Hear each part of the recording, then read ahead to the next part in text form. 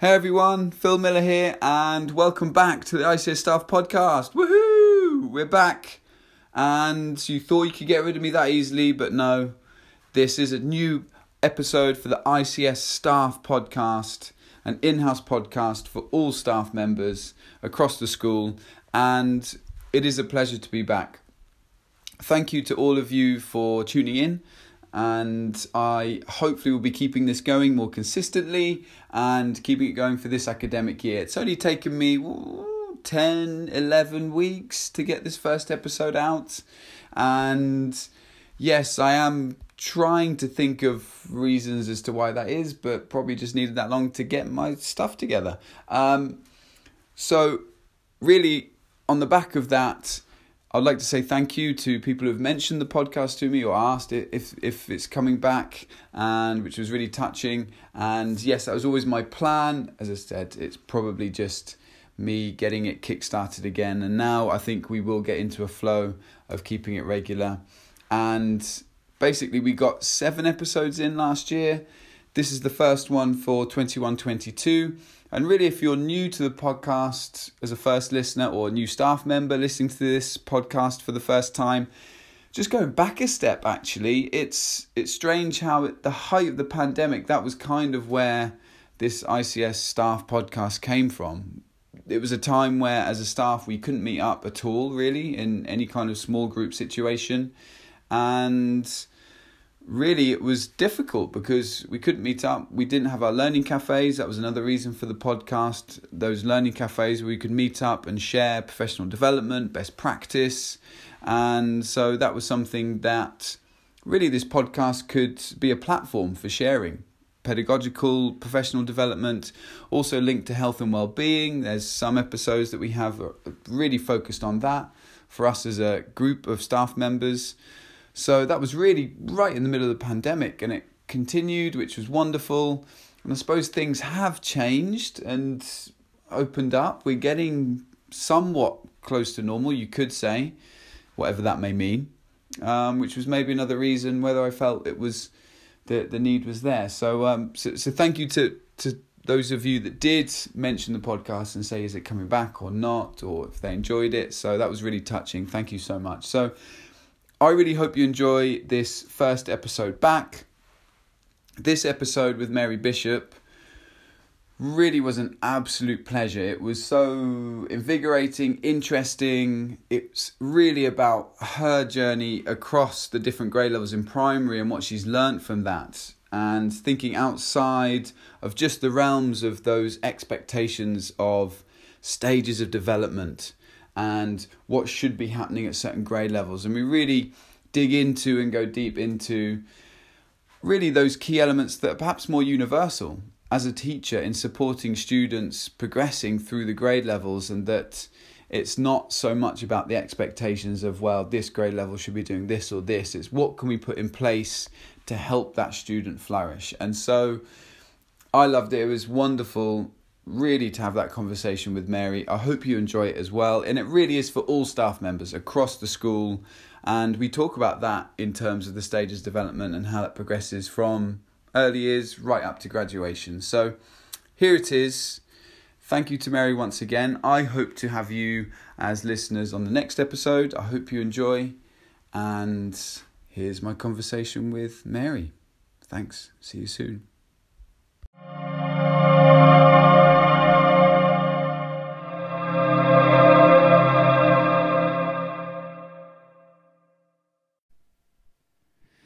Okay, welcome everybody, and welcome back to the ICS podcast. Feels like it's been a while, and basically for this first episode back, I have the absolute pleasure of welcoming Mary Bishop to the podcast. Welcome, Mary. Oh, thanks, Phil. It's a pleasure to be here. Oh, thank you. And so basically, for this episode, I'm going to be mentioning the topic in just a few moments. But first, Mary, how are things going? How has your year gone so far? We're in November now. It's crazy to think that we're in November, Phil. It's flown by. I have moved back down to grade 1 this year, which is where I was teaching when I first joined ICS along with you all those years ago. Feels like yesterday. Yeah. And so, yeah, I'm readjusting to being back with the younger students in our program after having some time in 3rd grade and 5th grade. And it's been quite rewarding to come back to that sort of early development side of the learning journey. That's amazing. And that's a great kind of segue into, the topic of today's podcast, which is talking about your experience and talking about that developmental, I suppose, stage, you could say, or those stages through primary. And we'll try and also touch upon, maybe discussing together that kind of impact as they go beyond grade 5 and up through the rest of school, which obviously we know has a huge impact. So that's going to be really interesting.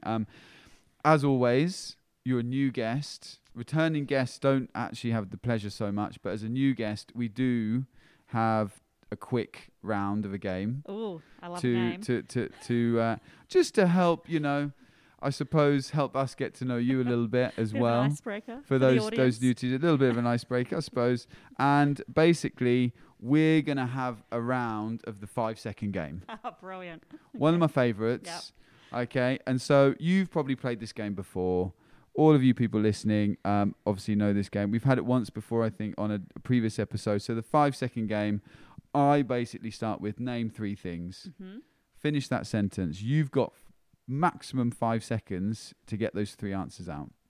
So, of course, on a podcast, and we're not videoing it, I'll just give my hand signal of 5 seconds, put you under pressure, and you've got basically pick out first things that come to your head. Okay. I'll give it a shot.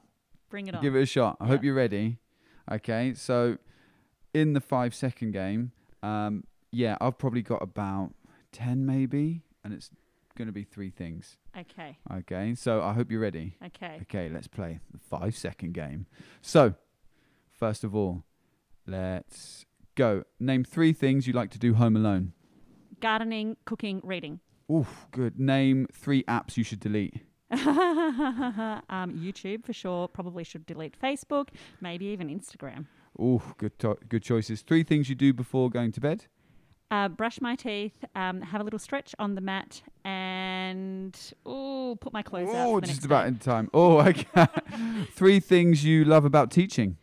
Oh, the kids, hilarious, just wonderful. And the kids again, and the kids. I don't know. That's one, but we'll go with that. 3 things you love about Switzerland. Oh, the mountains, the lakes, and the cheese. 3 things you argue with your spouse about. Who's paying the taxes, who's contacting our property manager, and who's taking the car for a service. Okay, that was maybe longer than 5 seconds, but I want to hear all 3. 3 things you regret doing in the past.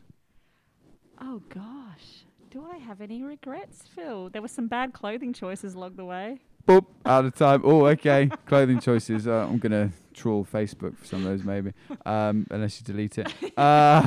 So, 3 things you love about summer. Oh, swimming for sure, sunshine, and summer food, fruits. Fantastic. 3 things you need to do less. Worry, concerned about what people think of me, and eating chocolate. 3 things you need to do more. Eating chocolate. Running. Eating things other than chocolate, and believing in myself. 3 things you've done at 3 a.m. Oh, gosh. It's been a long time since I've done anything other than sleeping at 3 a.m. Sometimes I'm thinking about what needs to happen the next day, but rarely. I used to do a lot of partying at 3 a.m. Okay, mainly party. Okay. Last one. 3 things you would take with you if you were stranded on a desert island. A device to listen to a really great podcast like yours, something to read, and a game to play. And okay. Excellent. Thanks for the that was high pressure. Feedback there. That was high pressure. Very interesting. Yeah, I would definitely say yeah. One thing I need to do less is eat chocolate as well. So wonderful. Thank you for that. Oh, that was fun. I feel warmed up. I enjoyed that. And ready to go. We might have to change the topic of our discussion now. Yeah, actually, we could go back. We could go back over those answers. There's a few things that we could go into depth. Hopefully, your spouse is not going to hear this. We'll try and keep it separate from your spouse. So thank you for being a good sport. Thank you for that. And that's a lovely way to start the podcast. So let's get cracking with the topic for today. Now, one thing I wanted to ask you is if you could start by actually let's go all the way back. All the way back. Let's go all the way back to maybe when you first came to ICS, and give a quick overview of kind of the process, where you started, where you went to, and where you are now in terms of different grade levels.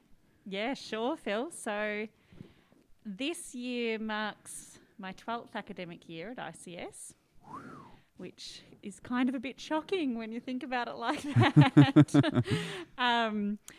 So, yeah, I was coming on an adventure like most of us, and I started in a grade 1 classroom, grade 1 generalist in the primary school. And I worked in grade 1, I taught in grade 1 for 3 years, had a really great time. And then I moved up to grade 5. I was really keen to get some experience beyond lower primary, and I was really motivated by being part of the PYP exhibition. Obviously, we know that all PYP teachers are a huge part of the exhibition because we're developing the students every step of the way to reach that culminative goal. However, I wanted to sort of be part of that process of really showcasing the full PYP learner. And so that was a sort of a big motivator to make the huge jump from first grade to fifth grade. And I then enjoyed 4 years teaching grade 5. And I had the really unique experience of having a class that I had taught in first grade that I then was able to teach again in fifth grade. Wow. They are the current grade 12 cohort. And so it was really nice for me. And there was one, That's obviously, crazy. Children move around when they're in different grades, and some come and some go. And in grade 5 at the time, we had 4 class entry. So it was a situation that I only had one particular child who I'd actually taught in that first grade class, my first grade class. And it was really great to be able to have that experience of seeing where they'd gotten to in the time in between. So 4 years in grade 5 really was incredibly rewarding, and that time as well provided me with an opportunity that was quite unique, that I was able to work with quite a few teachers in the secondary that often doesn't happen for those of us in primary.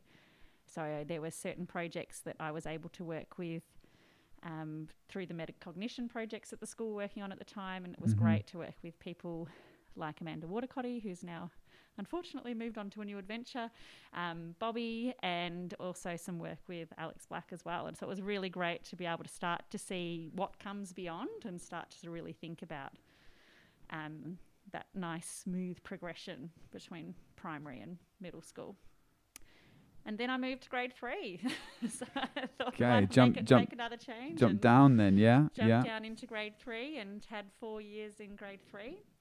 And that was a really great experience as well, just to sort of see that sort of mid-range and sort of start to fill in some of the gaps and to really understand how the students are really getting from A to B, so to speak. Really lucky to have worked as well with awesome people on each of those teams. Every year that I've taught in this school, I have had somebody else on my teaching team, someone different. And so that has also been something that I've been very fortunate to experience in. By moving around, I can work alongside different people and learn from them, and everyone has such a wealth of expertise and knowledge, so it's really beneficial to be able to jump around and see what I can learn from somebody else. And so basically, you've been around the block. I've been around the block. You've been around the block, maybe a few times. Back into first grade, so I've come full circle and I'm right back where it all started. And it's quite interesting to think about what's changed in education since then. So I've been out of first grade for 8 years now, and so a lot has changed, but a lot of fundamentals are still the same.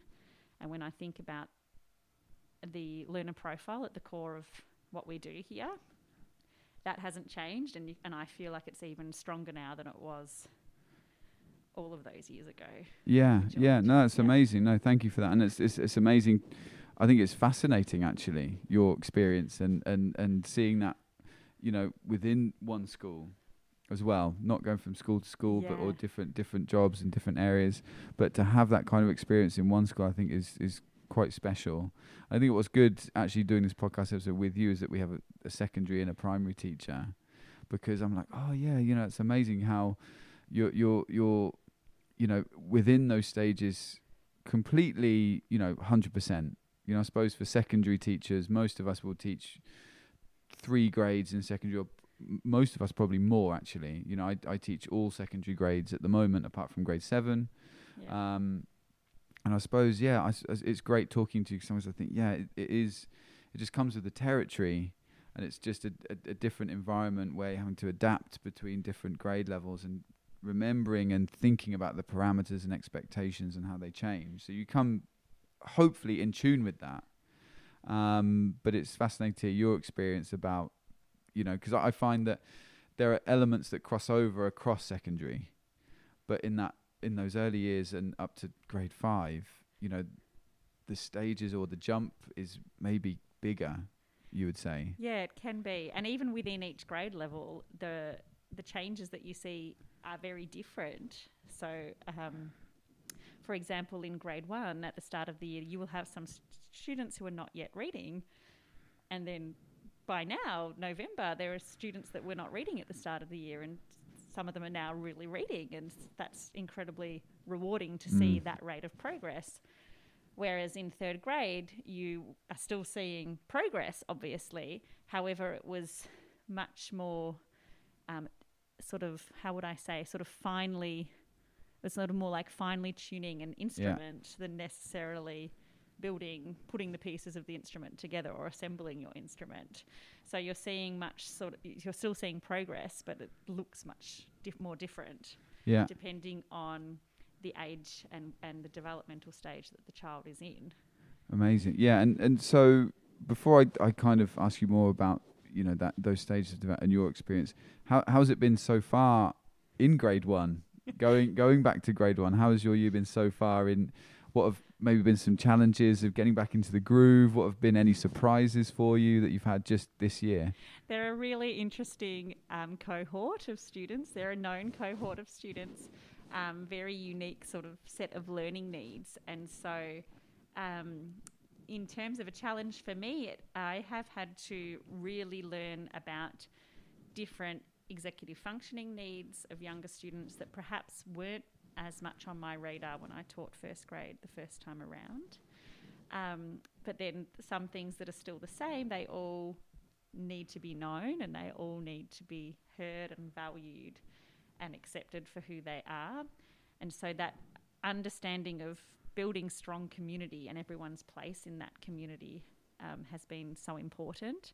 And I find myself often wondering whether that is more necessary because these children were so young when they went through the pandemic and learning at home and such. We know that the work that's done in our kindergarten within those earlier years of schooling is so important in terms of identity and helping children know who they are and where they fit in a community, in a learning community, is so essential to setting them up in terms of navigating others in their learning experience the older that they get. And I do find myself wondering if we are sort of seeing the ramifications that some of our students have had having been out of school in that unfortunate situation that we couldn't control of the pandemic. But it's just a theory that I have.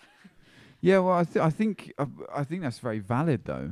I think just thinking about it, I mean, I personally feel like we're seeing ramifications across the school, across those generations, 100%.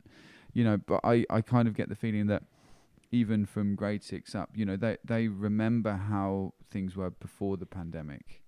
Yes. And so they almost have that return memory, they remember how things can be. Yep. And how to I suppose social elements around connections and friendships and relationships, they can think back and recall that and think, okay, well, this is kind of how we do it, and as things start to open up. But I suppose at that age level, even at grade 1, I suppose we take it for granted that we've always, for us, we've just accepted that, we just learnt as we went along, and we never had any interruption in that process. Yes. But these students developmentally have now had a huge disruption of naturally developing those connections and social boundaries, I guess, as well. Yeah, absolutely. So how has that potentially played into before you were a grade 1 teacher to now? To now,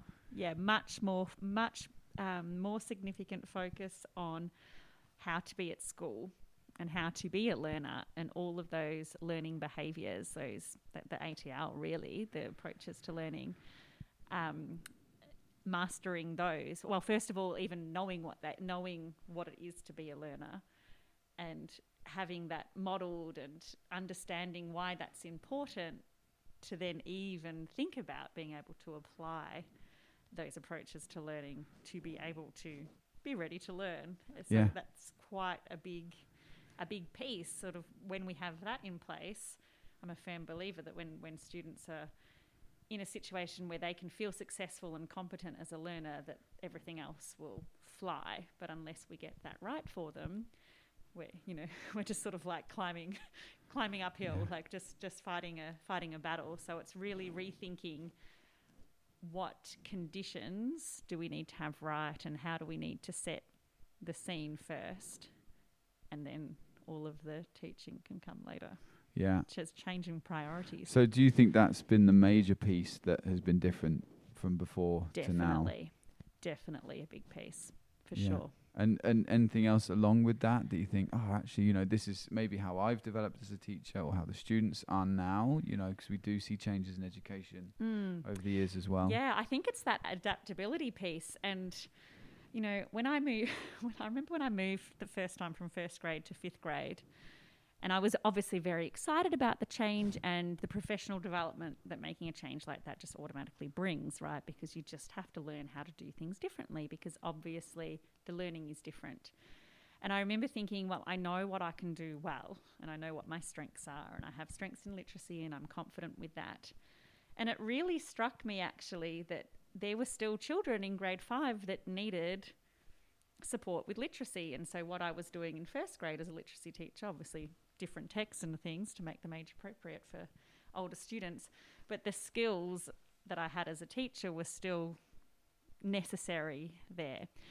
And it really showed me that actually the children, for them it's about adaptability as they go along. Like, it really doesn't, I'm going to say something possibly controversial, Phil.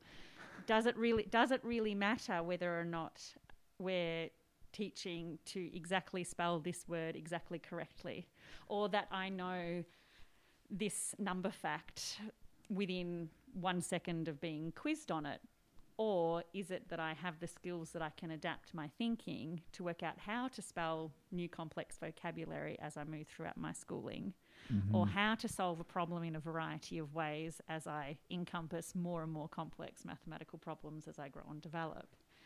So I think it's really taught me about adaptability as a thinker and growth mindset for students being way more important than any skill or any sort of specific...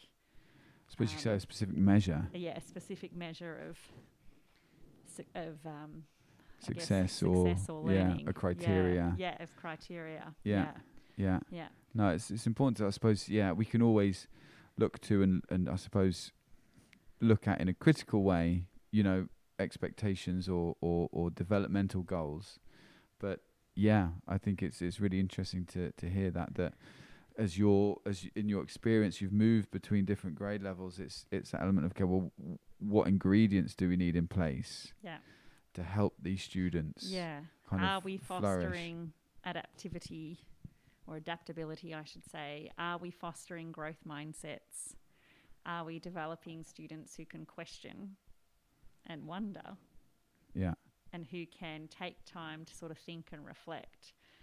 And surely if we can be supporting those elements of the learner's development, then everything, hopefully, that they encompass in life, in middle school, in their diploma, and then beyond, on whatever journey they choose to take, if they can be adaptable, if they can be reflective, if they can ask good questions, if they can maintain a growth mindset, then I really believe that will help to carry them forward. And as you say, in your opinion, your belief and experience, really, it's not just in your opinion. It's from that experience that, you know, that's what is needed to take them through and be successful through secondary, even into the diploma and beyond. Yeah, I would say when I look at a student in first grade and I think, wow, the day will come that they're in 12th grade, and there are students now who are in 12th grade that I saw in first grade. That's amazing. And to think that oh, are they adaptable? Can they believe in themselves and have that confidence to grow and develop and be flexible as individuals? If they have all of that, then I'm really excited for them and really proud of them, because then that way, whatever they encompass on their next chapter, they're ready to meet it, whether it be smooth, bumpy, very steep, sharp drop off the edge, so to speak. Yeah, absolutely. Yeah. And so what you're leaning towards is not so much just, you know, the criteria, rubric, expectations per se, which obviously have their place and can be important. Yeah, definitely. But it's those softer skill elements around the edges that. Yeah. Do you think that's the biggest thing you've taken with you across the grade levels? Definitely. I remember a particular student that I worked with in grade 5 who didn't necessarily fit the norm, so to speak, and had all sorts of learning needs and things that would make the school experience a little bit more challenging than it would, say, for you and I. And this child, when they completed their PY exhibition, it looked incredibly different to their peers in how the learning process and the inquiry was presented. So it physically looked different. But this child spoke about their learning in such an in-depth way and was really able to articulate moments of growth and development, and it just really made me think, yep, that is it. That's the measure of success, when a child can stand there and really explain for themselves how they've grown as a learner. It doesn't matter that the report doesn't look like everybody else's report, or that they don't have the same type of level of information or the same number of references, but they have really learned something, and something that's powerful to them, and they can explain that. And that just really made me think, wow, I am super proud of you and the work that you have done to get yourself here. And I think that really changed, for me, how I think about all of the students.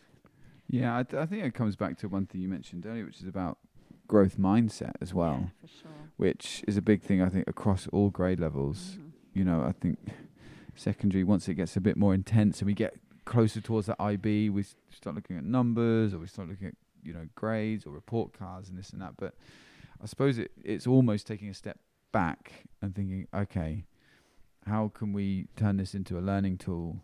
You know, we at the moment, as it stands, you know, there's lots of debate, lots of opinion, obviously, about educational systems and what the future looks like, and we can debate it for hours, for weeks, you know, but it's not changing tomorrow. No. So I suppose it's being, as you say, using those keywords, being adaptable as a teacher, trying to develop and foster that growth mindset element in our students to enable them to be able to handle those situations, whether it be in primary, whether it's the exhibition, or at a younger age just navigating their learning process, or in secondary when they're receiving grades or receiving assignments and coping mechanisms. And it's really interesting to hear that, you know, how crucial that is, and I suppose how you've stepped back from just what the expectations are in different grade levels, saying, oh, I'm in grade 5, so these are the expectations. It's actually very much more universal across all those grade levels, across primary, even across secondary, of what we need to do to prepare them as a learner. Yeah. And I think it's, you're right, Phil, it is universal. And I find myself thinking as well, like by talking to you, and makes me reflect back even more, which is great. But I'm finding myself thinking too about working as a coach, and I support Matt and Tiffany and Pete with the middle school, high school cross-country team. And everyone that knows me knows that I can't run like I used to, for sure. Really? There is no way I can run I like I walk used past to you run. starting off on your runs. You look very sprightly. I suppose that's at the beginning, but but for me, being involved in that team isn't about winning races. Obviously, it's nice when the team competes well.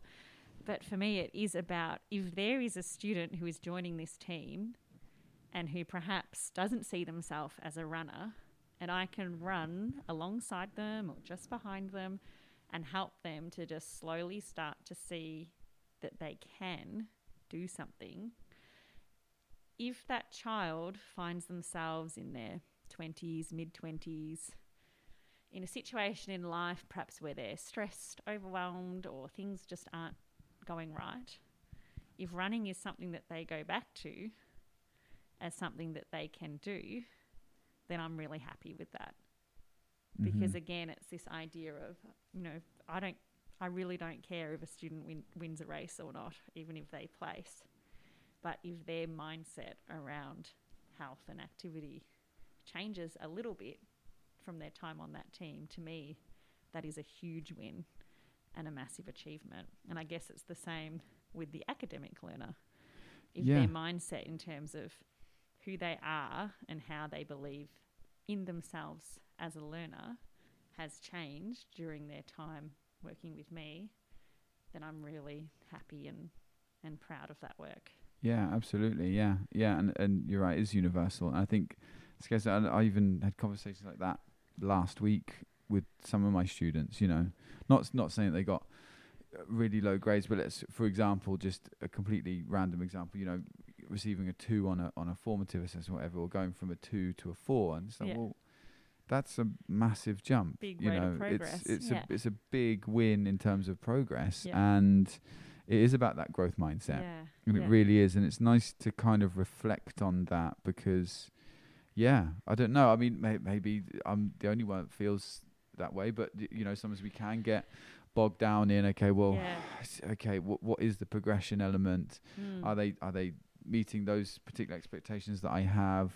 But if we're just seeing that improvement and that growth mindset, I think that's probably, just and such a crucial knowing thing. them as an individual too. Like obviously, every student is unique, and there are some that will need a bit of more of a firmer nudge to get going with things. But how one targets that and approaches that, so understanding or trying one's best to understand maybe where is the reluctance coming from, or where is the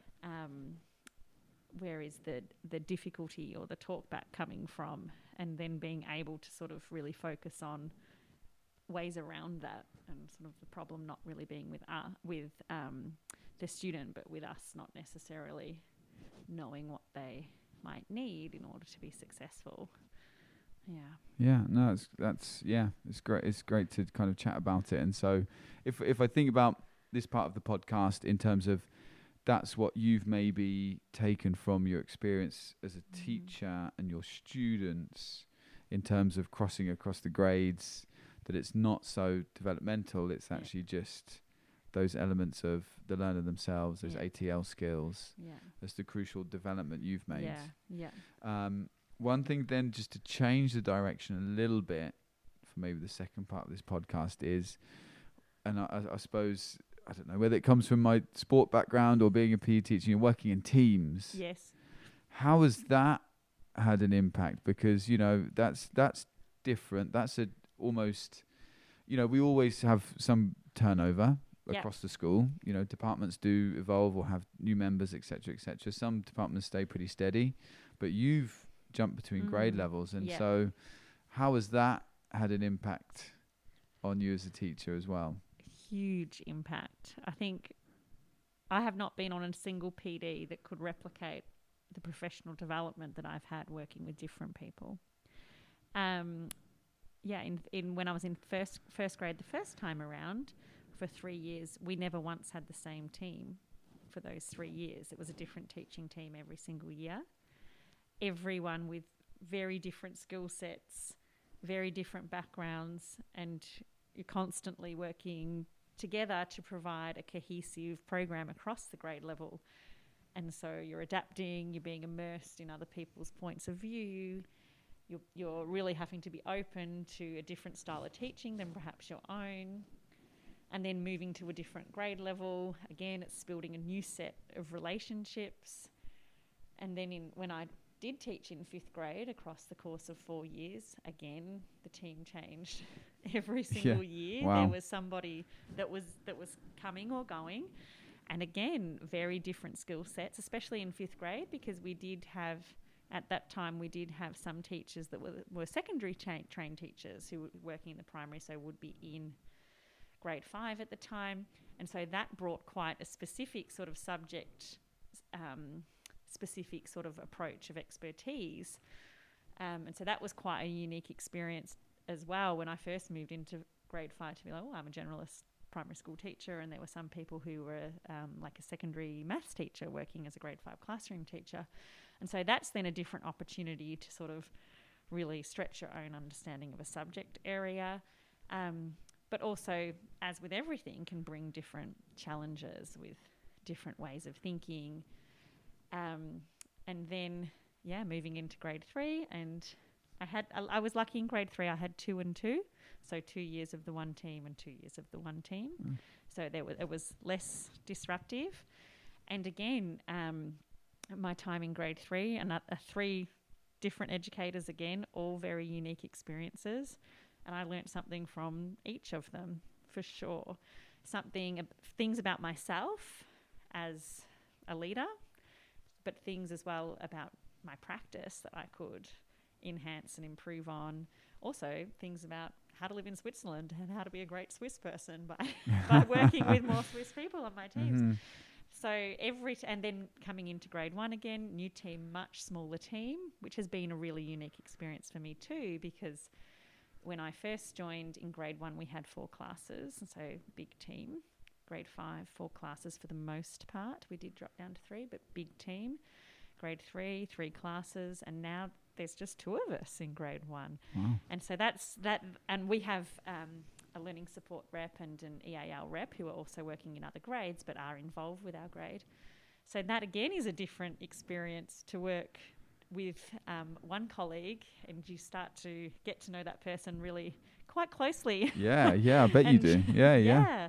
And I'm learning so much from working with her this year, and it's very different because it is just the 2 of us. And so we are, I mean, I can only speak for myself, but I would say we're quite dependent on each other. Yeah. Because we've really, you've got to divide and conquer the load of a grade between the 2 of you. And you learning so much. Again, different person, different background. She's had a very different experience in her career than I have, and so much that I'm able to add to years of experience by being able to draw on her expertise as well. So I would say it's really great PD to move grades and to work with different people, and because you can go on all of the workshops, or you can do the masters or do all of these things and done them all.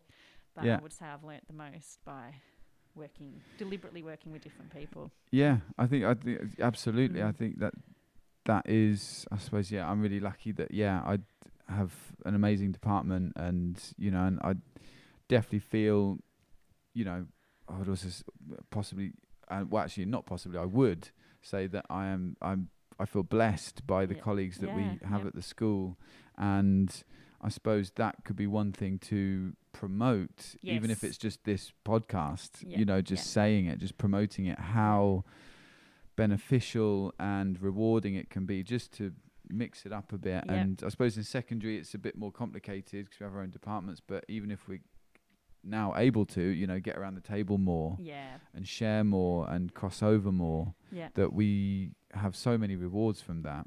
And I suppose in PHE we haven't had a lot of movement in our team, but we gel so well. And I suppose it comes back to, if you can gel that well but push each other and have that cohesion, then I think, I mean, in a natural element, as humans, we are social beings. Yes, yeah.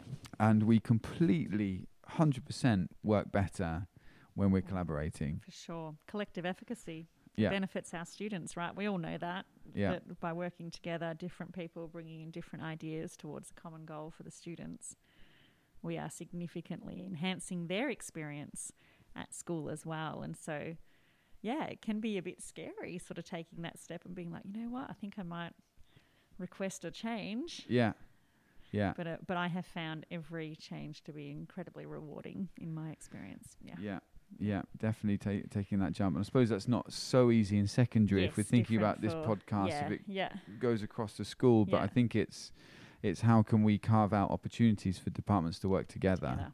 And work across different elements. You know, I mean, obviously an easy example is my subject of PHE and science. You know, we look at exercise and systems of the body and the effects exercise has, etc., you know, and we teach some of that separately. You know, but if I were to collaborate more with the science department, which is definitely a goal for me, to see how they do it and see if there's anything, even if it's just resources, the style in which they deliver it, different activities that they do, and it's only going to benefit. Exactly, you know? It provides a more cohesive program for everybody. And I suppose for primary, if you're considering putting in a request for a change of grade, there's only going to be a benefit. It probably could be very scary. I can understand definitely that. Scary. And even if it's just one thing, you know, but there's always going to be a benefit. Yeah. I have a question for you, actually, Phil. So I know that in the secondary school, you guys have moved to having like a grade level sort of like coordination and those sorts of things. So do you feel that putting in sort of more of a grade level focus in the secondary school is helping as well to bring people together in a different way? So like people who are working, so you for example, have your department, PE department, but you're also involved in specific grades. Do you think moving to that sort of like grade level sort of focus, do you think that's helping more sort of collaboration or more connection, I guess, amongst teachers? Yeah, so it's I mean, first and foremost, I don't know if you know the rules of this podcast, Mary, but you know, okay, I thought we established this way before we started recording, but you know, I'm a bit thrown off by the fact that questions come my way. However, no, I appreciate that. I appreciate the question. And are you pertaining more to how that links to cohesiveness across the grade levels? That you know, there can be an element of. I'm just more curious because obviously I'm less familiar. Because you have grade level we have leaders in primary as well. Very closely in our grade levels, and we have some departments obviously because not everyone is a generalist teacher in primary. But typically we work in grade levels, and I was just curious if that sort of focus on grade levels that I think came in a few years ago, whether you find that it brings more connection opportunity beyond just departments. So obviously in departments you've kind of got like, I would say, a vertical kind of connection, right? Just having a grade level focus bring a little bit of a horizontal to connect to other teachers who are working with say the grade 9s. Even if they might not be in PE, for example. Yeah, definitely. No, I think it's a really good question, and I think my answer to that is really that again there's been huge benefits to having the grade level leaders, and yes, I suppose the role of grade level is very much horizontal. And going deep into getting to know the grade. And I think it will undoubtedly develop and improve naturally. But there is room for more improvement in terms of that vertical alignment, which is improvement. It's weird. This is the second year we've had grade level leaders, and I'm trying to think like how did it work before? Like you know, for someone like Rob, who's Dean of Students and Pastoral Care, you know, that's a key focus of the strategy behind the grade level leaders, and so. And I'm like, wow. And so probably more than ever before, we actually do have more vertical alignment because we meet as a pastoral leadership team. So all the grade level leaders. You're connecting that way out as well. So you're part of that additional team and not just your PE team. Exactly, So I think there is more connection across departments. And it's amazing. I think all the grade level leaders then are in the melting pot across subjects as well. Because I'm now finding out way more about different subjects in a positive way, not like what's going on, but it's more like, wow, okay, so this is what there's either studying at the moment, or this is the kind of the process and the pathways that they're going through, whether it be subject choices from grade 8 into grade 9 or grade 9 into grade 10, even just students choosing their journey and linking with the other grade level leaders has been really beneficial. So for your development as a professional, it sounds like it is really broadening your understanding of, again, coming back to the unique child and their whole experience beyond just their time with you in a PE class. 100%. And of course, part of the role of grade level leader is thinking about the personal development program, the pastoral care, and the, I wouldn't say extracurricular, but the PDP program that looks different units like sex ed or drugs or whatever,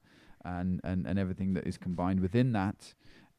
But definitely, we are looking at the child in terms of that element of their development, definitely, because we're now linking up and aligning our programs for the personal development of each child. Yeah. And thinking how that is the scope and sequence, how that connects across not only just the PDP program as a separate program, but across their subjects. Yeah.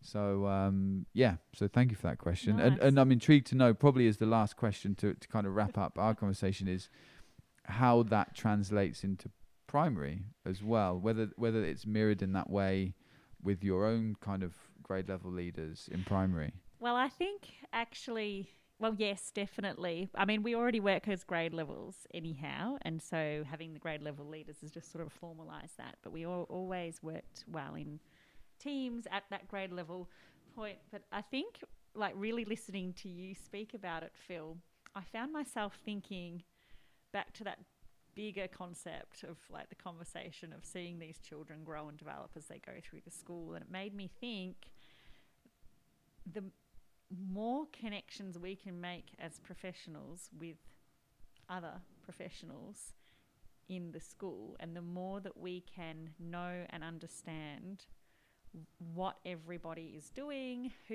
what everyone can bring to the table, how we can all grow, foster and develop these unique individuals to become the best global citizens they can be.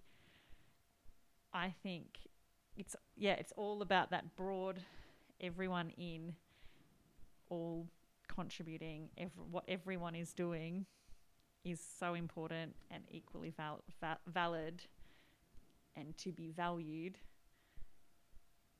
for the benefit of the child's whole journey. Absolutely. I think I've waffled on a bit there. No, but I think I think that's a great way, and actually I think a perfect point to end on as well, because that is a key thing. Before I ask you any more questions. Yeah, well, that as well. We'll skim over that. But yes, no, thank you so much. And I thought, for me, a great and fascinating conversation that covered so many important points. So thanks so much for coming on. It's very nice to talk to you, Phil. It was an absolute pleasure. Chat with you. And maybe at some point in the future we'll have you on again. We shall see. That would be amazing. So thank you to everyone for tuning in. Hope you enjoyed it as well. And we'll see you again on the next episode. Bye. Bye for now. Thanks.